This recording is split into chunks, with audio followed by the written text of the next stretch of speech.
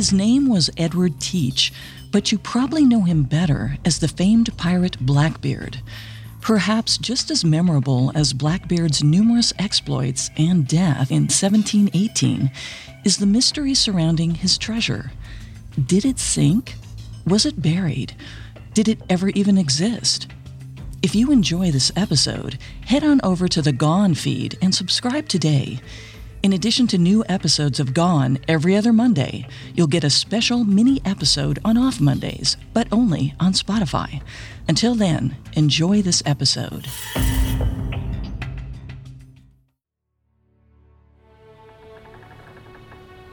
On August 23, 1718, two French merchant ships sailed through the warm Atlantic waters towards Bermuda.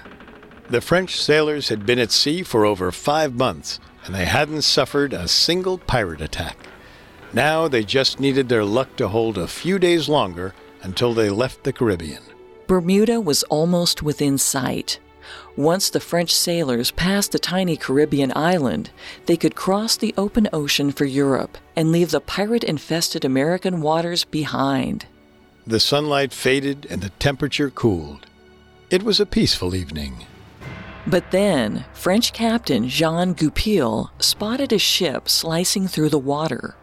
It was headed right for them. Captain Goupil strained his eyes for a better look at the ship. Then he relaxed. It was just a tiny Spanish sloop.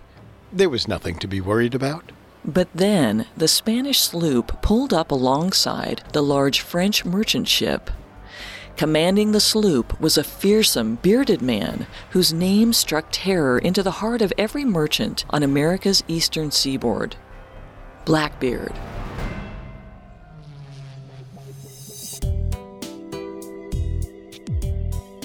Hi, I'm Molly. And I'm Richard.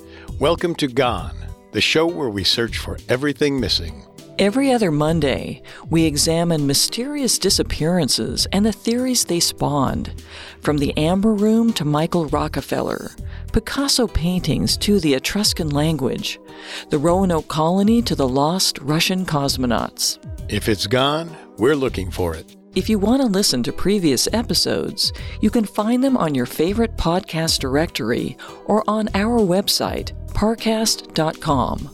While you're there, don't forget to subscribe and leave a 5-star review. It seems simple, but it really helps the podcast.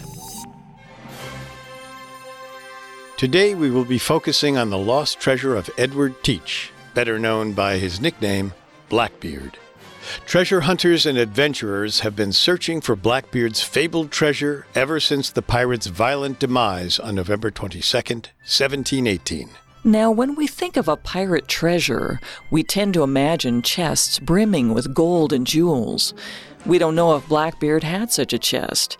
He primarily robbed merchant ships of their wine, sugar, cocoa, and slaves. But as the pirate's mythology grew in the 300 years after his death, so too did the rumors that he had hidden away a chest filled with gold. Whether the treasure was a chest of gold or a ship full of valuables, our first theory revolves around the possibility that Blackbeard's treasure sank to the bottom of the ocean, along with his infamous flagship, the Queen Anne's Revenge. Our second theory is that Blackbeard's treasure is somewhere in Bath, the oldest European town in North Carolina. Blackbeard took up residence in Bath in the summer of 1718, just a few months before his death. There was plenty of time for him to find a secret place to hide his treasure. The third theory is that the treasure is somewhere on Ocracoke Island, the site of Blackbeard's climactic last stand against British Lieutenant Robert Maynard. Our fourth theory delves into the myths surrounding the terrifying pirate. According to legend, Blackbeard hid his stolen loot under a walnut tree in Burlington, New Jersey. Our final theory is that there is no treasure. Blackbeard simply spent all of his money before he died. But before we begin our hunt for buried treasure, we need to take a deep dive into Blackbeard's action-packed life and his dramatic death. There's a lot of mystery surrounding Blackbeard's early life. We don't even know his real name. It may have been Edward Teach, Edward Thatch, or even Edward Drummond, but none of these names have ever been verified.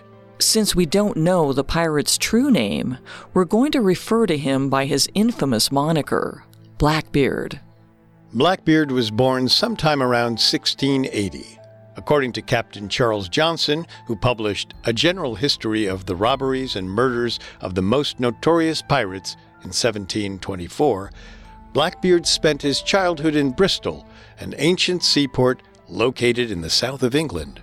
It's important to keep in mind that Captain Johnson is not the most reliable source of information.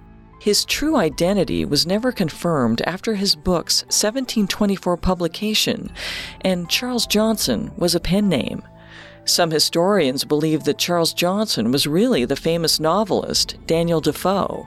However, others believe that Captain Johnson was likely a retired pirate. His information on pirates was so accurate that there was a good chance that much of it came from first-hand experience.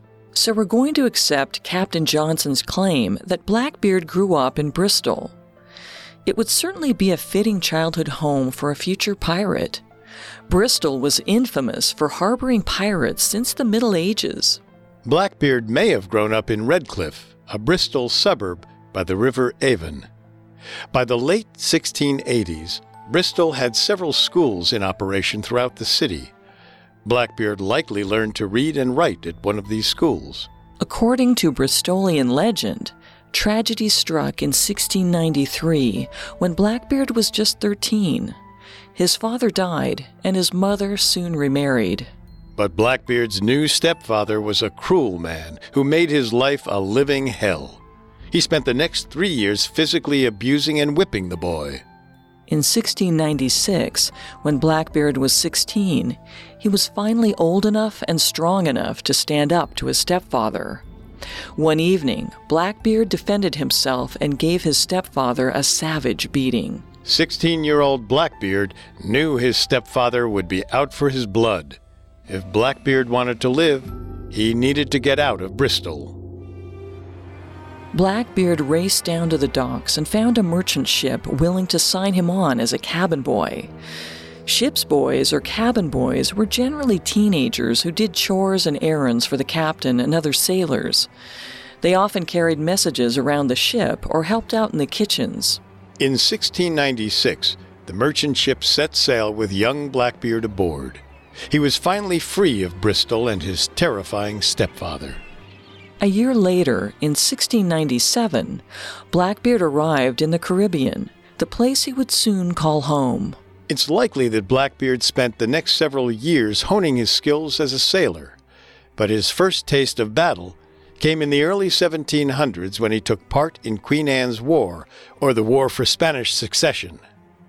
After King Charles II of Spain died on November 1, 1700, several European countries began jockeying for control of the Spanish throne. King Charles had made Philip, the grandson of the French King Louis XIV, his heir, and Philip took control of the Spanish throne and its armies in 1700.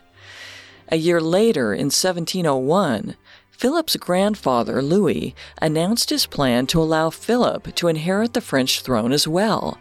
This would have led to a combined French-Spanish kingdom. The potential merger of France and Spain posed a major threat to England and Holland, and war quickly broke out between the four countries in 1701.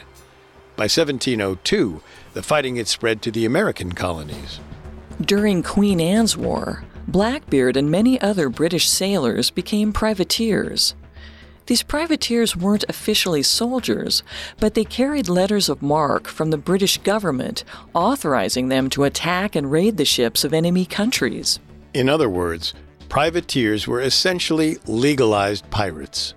Over the next decade, Blackbeard was able to make a good living off of the gold and valuables he seized from foreign ships in the Caribbean. By the time Queen Anne's War ended in 1713, Blackbeard had grown accustomed to his privateer lifestyle. He didn't want to go back to being an ordinary low-paid sailor. So, like many other former privateers, Blackbeard decided to turn pirate. By 1716, so many former privateers had switched over to piracy that it constituted a final golden age of piracy, a period of rampant pirate attacks that stretched from the 1650s to 1726. Within 2 years, Blackbeard would become one of the most infamous pirates of the entire era. In 1716, Blackbeard met Benjamin Hornigold in the Bahamas and joined forces with him. Like Blackbeard, Hornigold was a British privateer who embraced a life of piracy after Queen Anne's War. While serving under Hornigold, Blackbeard cultivated a terrifying appearance. He was an imposing man, and he enhanced his frightening appearance by wearing dark clothes. His long, matted black hair and beard made him look ferocious and animalistic. Over his mass of black hair, Blackbeard wore a wide-brimmed hat. Before raiding a merchant ship, he stuck fuses under the hat's brim and lit them, so it appeared as though his hair was wreathed in flame. It was a terrifying sight. Pat Croce, owner of a Florida pirate museum, explained to CNN, quote, "He would be encircled by smoke, and the sailors or prey on the merchant ships would see Satan coming towards them," end quote. After joining up with Hornigold in 1716, it didn't take long for Blackbeard to earn a reputation as a skilled pirate in his own right. Hornigold was impressed by Blackbeard's ferocity in battle, and in the winter of 1716, Hornigold gave Blackbeard his own sloop or warship. Equipped with 6 guns, the sloop was small but deadly. By the spring of 1717, Blackbeard was a bona fide pirate captain with 70 men under his command. Blackbeard and Hornigold worked in tandem to rob merchant ships. And they weren't just looking for gold and riches. As a pirate captain, it was Blackbeard's responsibility to make sure his crew always had a good time. This mandated a ready supply of tasty food and strong drink. In the spring of 1717, Hornigold and Blackbeard hijacked a Portuguese merchant ship. The pirate captains and their crew soon set to work drinking every last bottle of Madeira wine on the ship. A good time was clearly had by all. But Hornigold's and Blackbeard's partnership didn't last. By the fall of 1717, Blackbeard and the other pirates were growing frustrated with Hornigold. Even though Hornigold was no longer a legal privateer acting under Her Majesty's orders, he liked to behave as though he was. He refused to attack British ships and only raided French and Spanish ships. Blackbeard and the rest of the pirates were under no such patriotic delusions. They knew they were criminals, and they were tired of ignoring every British merchant ship that passed them by. Hornigold was overthrown by his crew as captain, and in September of 1717, Blackbeard set off on his own with around 150 men. Blackbeard spent the fall of 1717 raiding ships up and down the eastern seaboard. He spent some time in October off the coast of New Jersey, targeting ships passing through Delaware Bay. And perhaps while he was in New Jersey, Blackbeard hid some of his loot there. We'll return to our story in just a moment from the Parcast Network. And now let's continue our story. As the weather grew colder, Blackbeard then sailed south toward the Bahamas.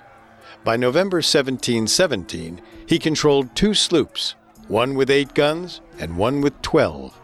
He also had an impressive 250 pirates under his command.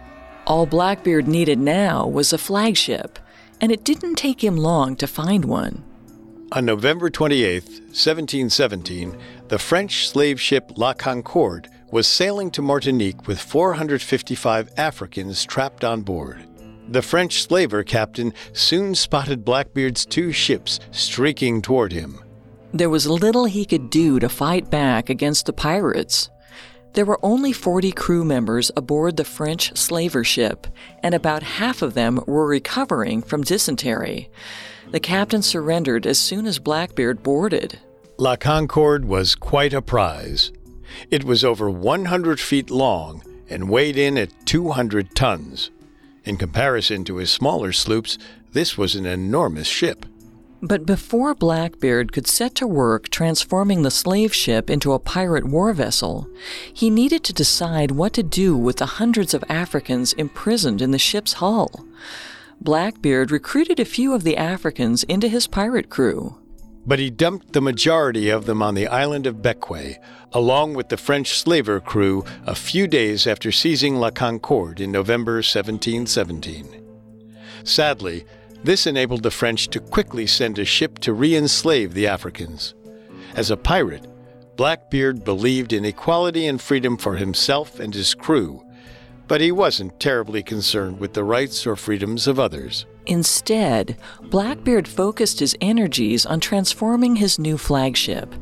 He docked the ship and added more cannons, bringing the total number to 40. He hoisted a new flag designed to strike terror into the hearts of his enemies, a skeleton raising a glass to Satan while stabbing a bleeding heart with a long spear. Finally, he gave the ship a new name, Queen Anne's Revenge. The renovations took only a week or so. By December 1717, Blackbeard was ready to set sail. He immediately began targeting ships in the Caribbean. On December 5th, Blackbeard captured the ship Margaret near Anguilla and took Henry Bostock, the ship's sailing master or navigation expert, as his hostage. Blackbeard kept Bostock hostage for 8 hours, and while they kept Bostock prisoner, Blackbeard's pirates bragged that they had ample amounts of gold and treasure on board the Queen Anne's Revenge.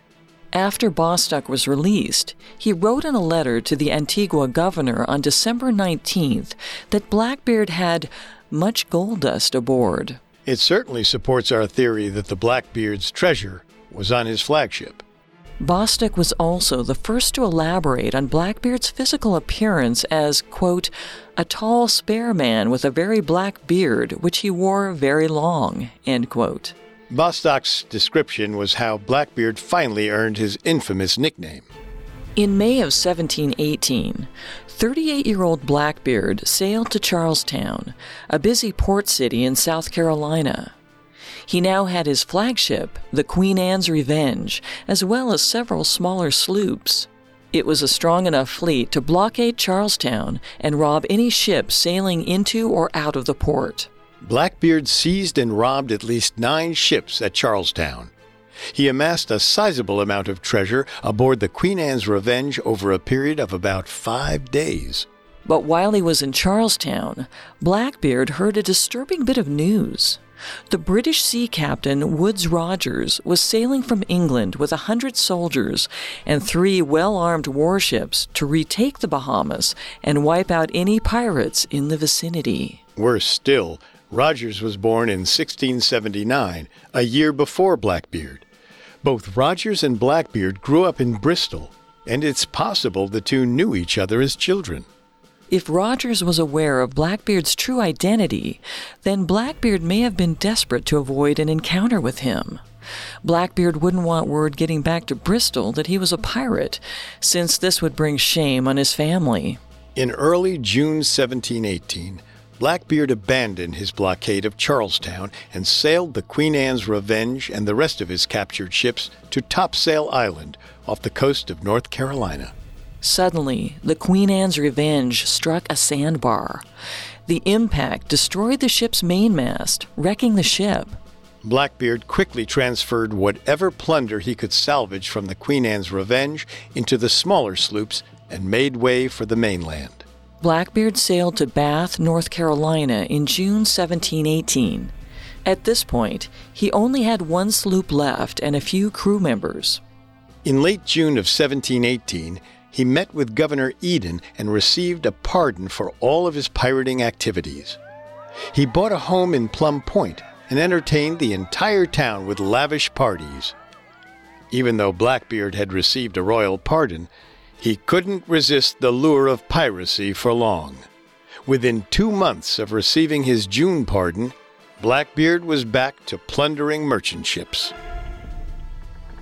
On August 24, 1718, French Captain Jean Goupil was sailing back to Europe in command of the merchant ship Rose Emily. Traveling in tandem with the Rose Emily was a second merchant ship, La Toison d'Or. They were just about a day's sail away from Bermuda and the open Atlantic Ocean. As the sun sank over the horizon, Captain Goupil noticed a small sloop approaching the Rose Emily. It didn't seem like anything to worry about until the tiny Spanish sloop sailed right alongside the Rose Emily. A motley crew of pirates stood aboard the small Spanish ship's deck, bristling with weapons.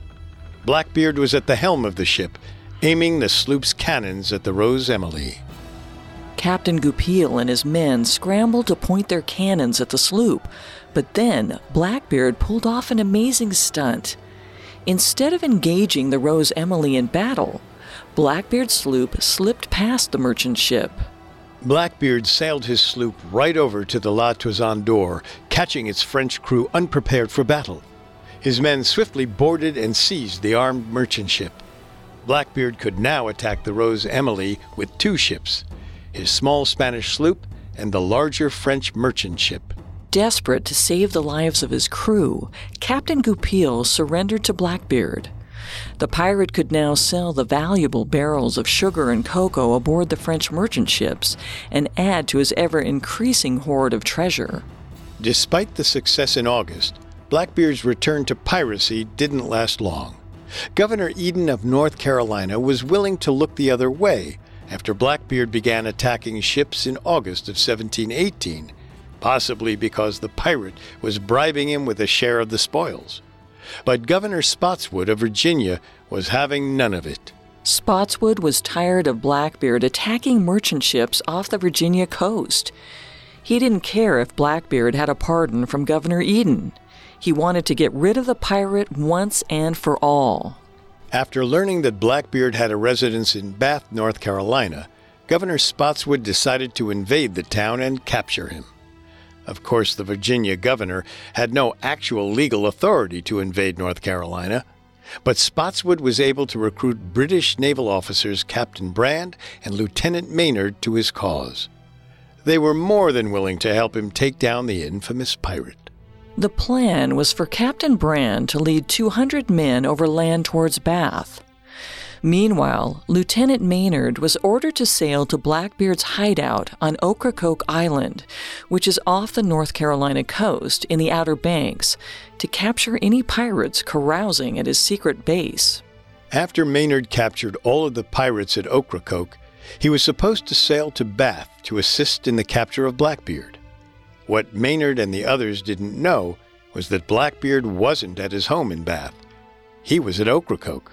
Maynard thought the Ocracoke Island would be a simple capture of a few pirate stragglers.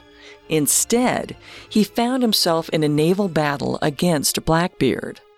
Maynard set sail for Ocracoke Island on November 17th. He had two ships under his command, the Ranger and the Jane, and only 57 men. It was a small crew, but it was enough to take out the few pirates holed up at the island before rejoining the main force at Bath. Maynard and his crew arrived at Ocracoke Island on the evening of November 21st and saw one of Blackbeard's sloops docked at the island. It was dark enough out that the pirates failed to spot the arrival of the British warships. The British sailors rested in preparation for battle in the morning. Blackbeard, on the other hand, spent the evening of November 21st drinking and partying. He had no idea the British were about to attack. Maynard ordered his men awake at dawn on November the 22nd. With his men refreshed and ready for battle, Maynard's two sloops sailed towards Blackbeard's sloop, the Adventure. At 7:30 a.m., the bleary-eyed pirates finally noticed the British sloops sailing toward them. They raced to prepare for battle. As the British ships sailed uncomfortably close, Blackbeard fired a warning shot from his cannon. But Maynard was undeterred. As the ships drew closer, he unfurled his flag, the Union Jack. Now the pirates knew that the British Navy were the ones hunting them. Soon, the Adventure and the Jane were within 300 feet of each other. It was close enough for the captains to exchange greetings. Maynard never forgot the exchange. He later wrote, quote, "At our first salutation, Blackbeard drank damnation to me and my men, whom he styled cowardly puppies, saying he would never give nor take quarter." End quote. In other words, Blackbeard was taking no prisoners. This was going to be a fight to the death.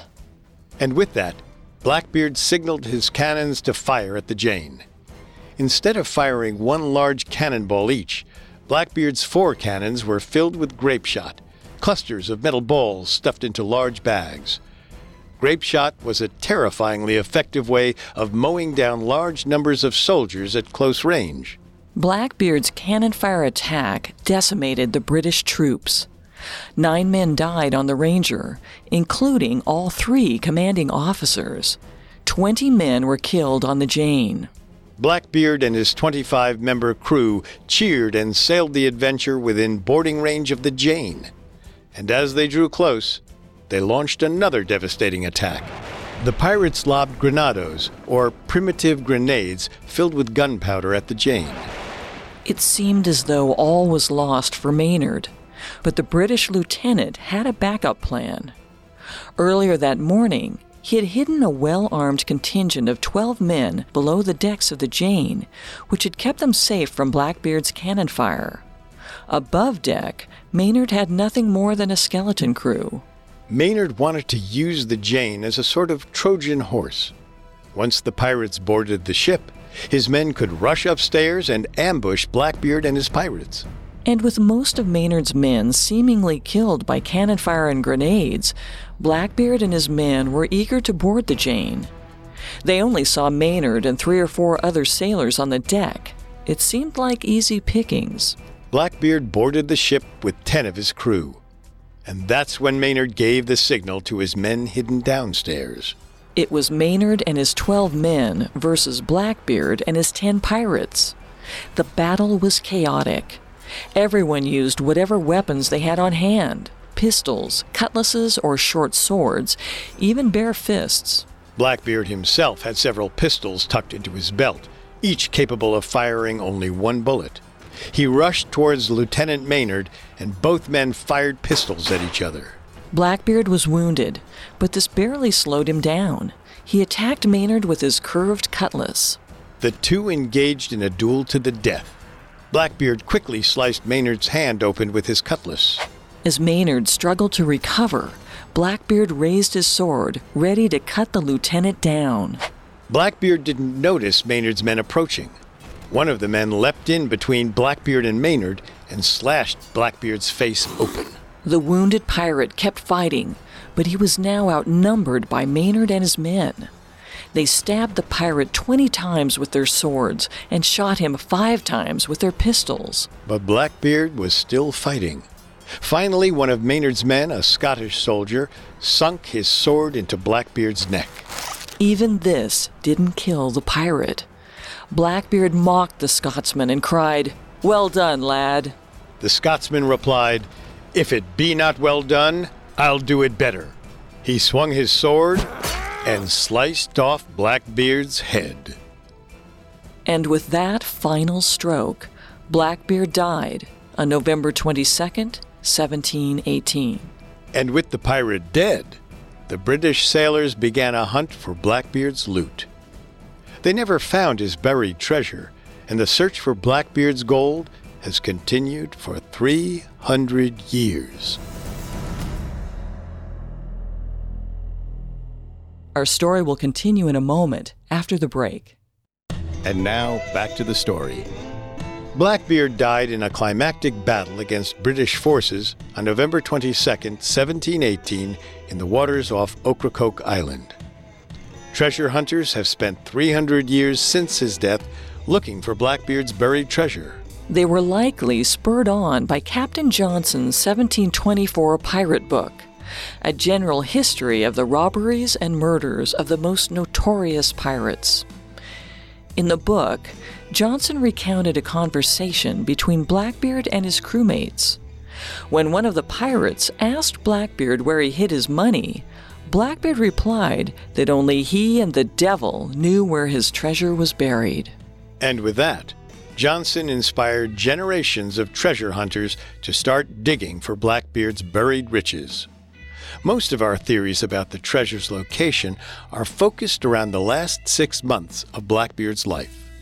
Our first theory is that Blackbeard's treasure sank to the bottom of the ocean in early June 1718, along with his flagship, the Queen Anne's Revenge. We know that Blackbeard kept at least some of his plunder aboard his ships.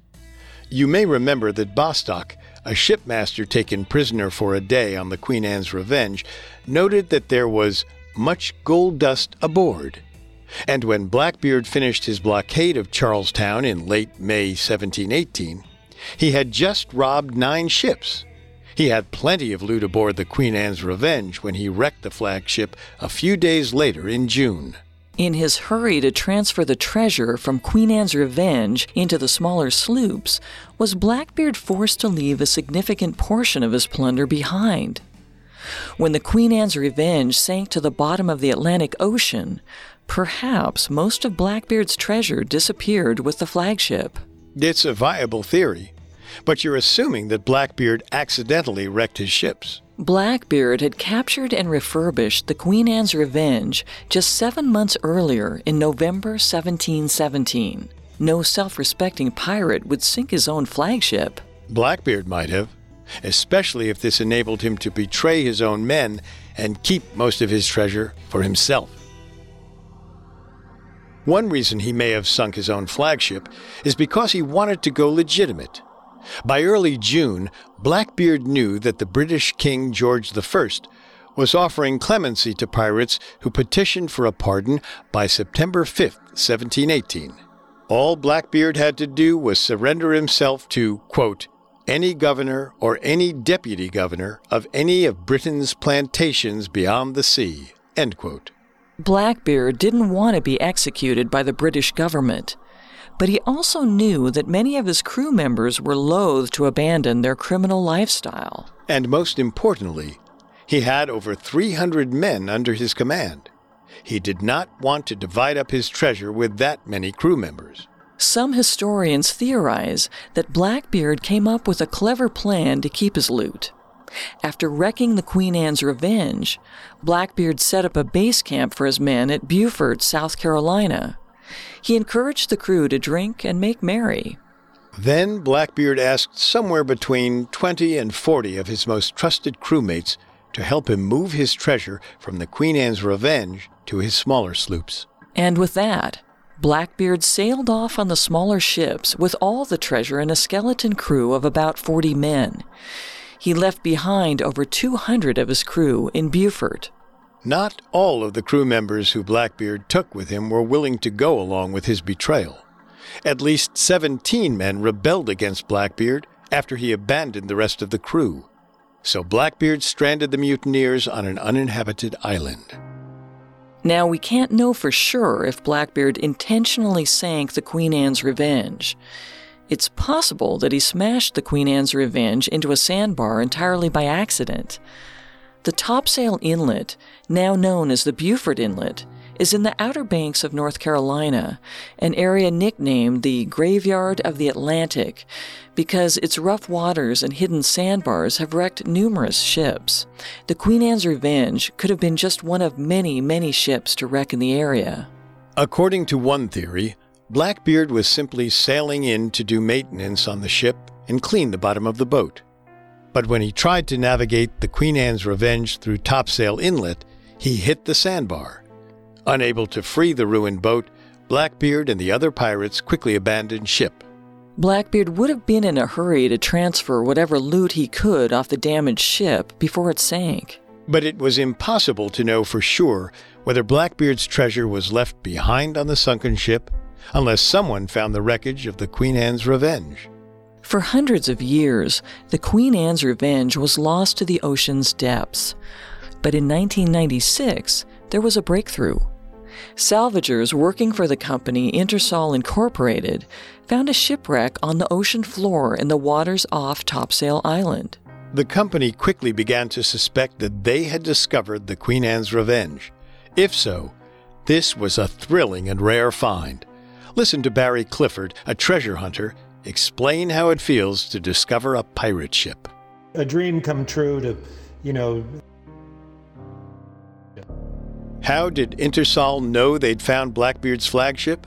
For starters, the shipwreck matched the enormous size and descriptions of the Queen Anne's Revenge. The shipwreck's location matched the alleged location of Blackbeard's shipwreck, and the artifacts on the ship were dated to 1718 or earlier, which matches the date the ship sank.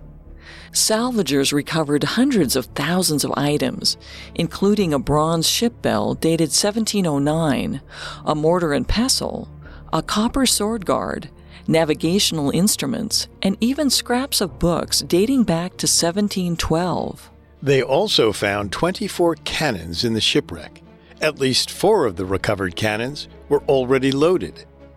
This ship had an abnormal number of weapons, and it was clearly manned by sailors who regularly engaged in battle. In other words, pirates. As underwater archaeologist, Dr. Richard Lawrence told the New York Times in 1997, quote, "I'm 90% convinced this is the ship. It all just falls into place. The date on the bell, the blunderbuss, the cannon that we've observed, the lack of any other candidate in this area. The ship is right where it should be." End quote. Dr. Jeffrey J. Crow, the director of North Carolina's Division of Archives and History, also told the New York Times that, quote, "everything points to it being associated with Blackbeard," end quote. And 15 years after the shipwreck was discovered in 1996, the state of North Carolina officially declared it to be the Queen Anne's Revenge in 2011. But the question remains, is Blackbeard's treasure hidden somewhere in the wreck? Salvagers and marine archaeologists have in fact found gold in the wreckage of the Queen Anne's Revenge, but it's a very tiny amount. About 2 grams worth of tiny gold pieces were discovered, hidden in a pile of lead shot. The biggest piece of gold was only a half a centimeter long. This obviously wasn't a large enough stash to be Blackbeard's treasure. Archaeologists believe the gold may have belonged to one of the ship's original French crew members. When Blackbeard seized the ship in November of 1717, the French crew member may have stashed the gold in an ammunition barrel to hide it from Blackbeard. On the other hand, the gold may have belonged to one of Blackbeard's pirates. Perhaps he didn't have time to retrieve his share of the treasure before the ship sank. The amount of gold found so far at the wreckage is a bit underwhelming. But there's a chance that archaeologists could find more gold. The Queen Anne's Revenge was over 100 feet long, and the shipwreck is massive. There's still plenty to explore and uncover. Unfortunately, excavation of the wreck halted in 2015. Ingersoll, the salvage company that found the wreckage, and the state of North Carolina have spent the last several years engaged in a lawsuit over who has the right to publish videos and photos of the Queen Anne's Revenge. As of this recording, the legal dispute is still ongoing. So although archaeologists haven't found Blackbeard's treasure yet, the loot could still be hidden in the unexplored section of the wreckage. We can only hope that excavation starts up again soon. That brings us to our second theory. Did Blackbeard hide his treasure in Bath, North Carolina? We know that Blackbeard took up residence in Bath in late June 1718, after the Queen Anne's Revenge sank. Some historians believe he marooned most of his crew in Beaufort and took all of his plunder with him to Bath. We do know that Blackbeard arrived in Bath with a hefty amount of treasure. Was it all of his treasure? We can't be sure. But it is possible that he buried some of this treasure at his home in Plum Point in the summer of 1718. And it's possible that Blackbeard kept his treasure with him on his ships. Blackbeard was known for his extravagant parties in Bath. The money to pay for those parties had to come from somewhere. He didn't have a legal job, so it only makes sense that he was using his treasure to pay for his expensive lifestyle. Blackbeard lived in Bath for the last 6 months of his life, until his death on November 22nd, 1718. So he had quite a bit of time to hide his treasure. There are a couple locations near Bath where he may have hidden his loot. It's believed that Blackbeard's house was in Plum Point, an area of land that lies along the coastline of Bath Creek. No one found any treasure at Blackbeard's house in the immediate aftermath of his death on November 22nd. And today, no one knows for sure where his house actually stood. But some treasure hunters believe that the ruins of a house in Plum Point are the remains of Blackbeard's old home. They suspect that Blackbeard buried the treasure somewhere on the property. It's a reasonable theory. Blackbeard would want to keep his loot readily accessible. What better place to hide your treasure than in your own home? By 1974, treasure hunters had dug many holes around the ancient house in Plum Point. Unfortunately, they found no signs of Blackbeard's treasure. But there's another place in Bath where Blackbeard might have hidden his plunder. There used to be a mysterious round brick structure in a field near Bath. According to legend, this was a sort of oven that Blackbeard used to make tar to seal the seams of his ships and make them waterproof. Because of the legend, the place was dubbed Teach's Kettle. Teach's Kettle began attracting attention from tourists and treasure hunters who hoped that Blackbeard had buried his lost treasure somewhere in the field. Unfortunately, the farmer who owned the field grew tired of the sizable crowds and destroyed the kettle. And although a lot of holes have been dug in that field, no one ever uncovered any signs of Blackbeard's plunder. At this point, it seems unlikely that Blackbeard's treasure is actually in Bath. Otherwise, a treasure hunter would have found something significant over the course of 300 years. Our third theory is that Blackbeard's treasure is on North Carolina's Ocracoke Island, where his life came to a bloody end on November 22, 1718. After cutting off Blackbeard's head, British Lieutenant Maynard and his men were eager to seize whatever pirate treasure they could find. They stayed at Ocracoke until November 24th, hunting down any escaped pirates and searching for loot. Maynard searched Blackbeard's ship, the Adventure, as well as the pirates' hideout on Ocracoke Island. According to Captain Johnson, Maynard found, quote, 25 hogsheads of sugar, 11 barrels and 145 bags of cocoa, a barrel of indigo, and a bale of cotton, end quote. It was a disappointing find. Maynard was so disgruntled over the minimal loot that he seized an additional 60 hogsheads of sugar from Governor Eden's home in Bath. Incidentally, the seizure of Governor Eden's personal property marked the beginning of a legal battle between the North Carolina governor and Virginia's Governor Spotswood that continued on even after Governor Eden's death in 1722.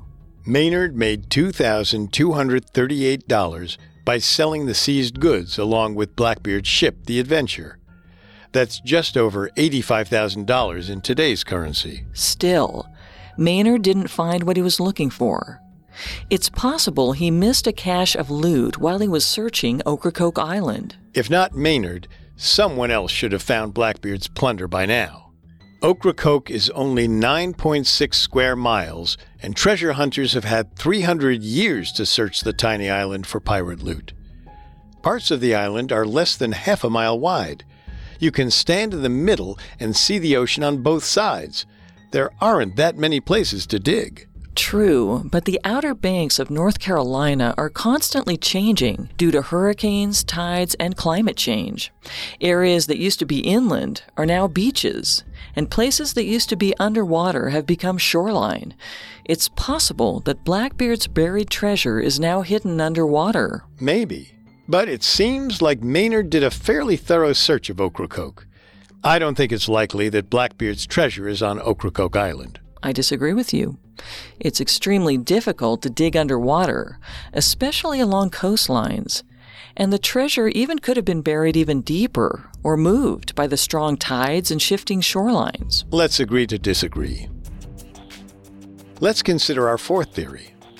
Blackbeard's treasure is in Burlington, New Jersey. This theory may seem a bit far-fetched. This is probably because it's based more on the rumors that sprung up after Blackbeard's death than on the facts surrounding the final months of his life. We do know that Blackbeard spent some time in New Jersey in the fall of 1717, and it's certainly possible that he stashed some loot away before he sailed south. But this particular legend about Blackbeard's treasure didn't become widespread until the early 1800s, decades after the pirate's death. According to the legend, Blackbeard buried a treasure chest under a black walnut tree at 217 Wood Street in Burlington. He also killed a Spaniard and buried the man's body upright above the treasure chest. A much more gruesome form of X marks the spot. Definitely. This legend about the treasure chest was passed down among Burlington residents for over 2 generations. And in 1926, Florence Stewart, the property owner of 217 Wood Street, decided to see if there was any truth to the legends. On October 7, 1926, Florence instructed several workers to dig holes under an ancient black walnut tree on her land known amongst the townspeople as the Pirate Tree. A gaggle of school children soon gathered at 217 Wood Street, eager to assist in the dig. That very same day, the school children found a human skull in one of the dig site's holes. The kids were thrilled. If this was the Spaniard's skull, then Blackbeard's treasure must be underneath. And sure enough, the laborers found something large and heavy in the hole they had dug. Perhaps it was Blackbeard's treasure chest. Unfortunately, we'll never know for sure. Instead of handing the finding over to Florence, the workers quit, and they took the mysterious object with them. Maybe the workers did find Blackbeard's treasure and decided to keep it for themselves. Florence evidently feared that her workers were stealing from her. She kicked all of the volunteers out of her yard and asked the police to protect her property until she could hire new workers and come over herself to supervise the dig. The school kids were disappointed to be kicked off of Florence's property, but this wasn't going to deter them from digging for treasure. On October 8, 1926, they began digging holes in the yard of Florence's neighbor, Anna Pugh. They had only dug a few feet before they found more bones. The kids were elated. This must be the bones of the dead Spaniard. Unfortunately, a veterinarian determined that the kids had merely uncovered a collection of cow bones. It turned out they were digging on the site of a former tannery. But that doesn't explain the human skull found at 217 Wood Street. A New York Times reporter covering the excavation pointed out a possible explanation. He wrote, quote, "It is recalled also against the theory that the skull found on Miss Stewart's property is a relic of the pirate days, that many Indians have been buried in that section," end quote. In other words, the Burlington townspeople eagerly digging for pirate treasure were probably desecrating a Native American graveyard. So there's a small possibility that Florence Stewart's initial group of workers found Blackbeard's treasure chest and stole it before quitting. But it seems more likely that they actually found a valuable Native American relic and stole it from the ancient graveyard. Of all our theories, I think the idea that Blackbeard's treasure is in New Jersey is the least likely to be true. I agree. It's grounded in legend and not the actual events of Blackbeard's life. And there's no clear reason why Blackbeard would leave a treasure chest behind in New Jersey in 1717 before sailing south. Our final theory is that there's no treasure to be found, and Blackbeard spent most of his riches before he died. This would explain why Lieutenant Maynard and the other British soldiers were unable to find any valuable loot when they searched Ocracoke Island and Blackbeard's house in Bath after his death on November 22, 1718. The first person to even claim that Blackbeard had buried treasure was Captain Johnson, and many historians believe the author exaggerated or outright fictionalized many of the tales in his pirate book. It's also significant that no one has been able to find buried treasure at any location connected to Blackbeard in over 300 years. According to Angus Costam, author of Blackbeard, the world's most notorious pirate, quote, "It is highly unlikely that Blackbeard ever buried a cache of money, as he had no reason to. Even if he had, the stash would have been a small one, bearing no resemblance to the buried treasure of pirate fiction. Without any evidence to the contrary, we have to write off the treasure story as just another Blackbeard myth." End quote. Unfortunately, our last theory is the most likely to be accurate. Though it's possible some treasure has been lost forever in the shifting sands around Ocracoke, most likely, Blackbeard didn't bury his treasure before he died. Blackbeard may not have left behind any buried gold, but he left us another kind of treasure. the wreckage of the Queen Anne's Revenge. So far, archaeologists have recovered over 300,000 artifacts, including cannons, medical equipment, scraps of reading material, and even a tiny amount of gold. As we celebrate the 300th year since the sinking of the Queen Anne's Revenge, we look forward to uncovering the remaining secrets hidden in the wreckage of Blackbeard's flagship.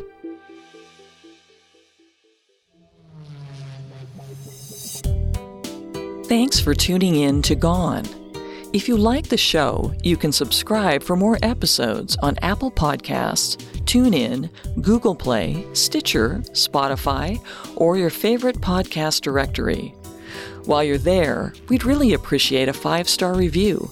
It seems simple, but it really helps our show. You can tell us your theories on Facebook and Instagram at Parcast, on Twitter at Parcast Network, or at parcast.com. We'll be back in 2 weeks with another episode. Just because it's gone doesn't mean it can't be found. Gone was created by Max Cutler, is a production of Cutler Media, and is part of the Parcast Network. It is produced by Max and Ron Cutler, sound designed by Ron Shapiro, with production assistance by Paul Mahler. Additional production assistance by Maggie Admire and Carly Madden.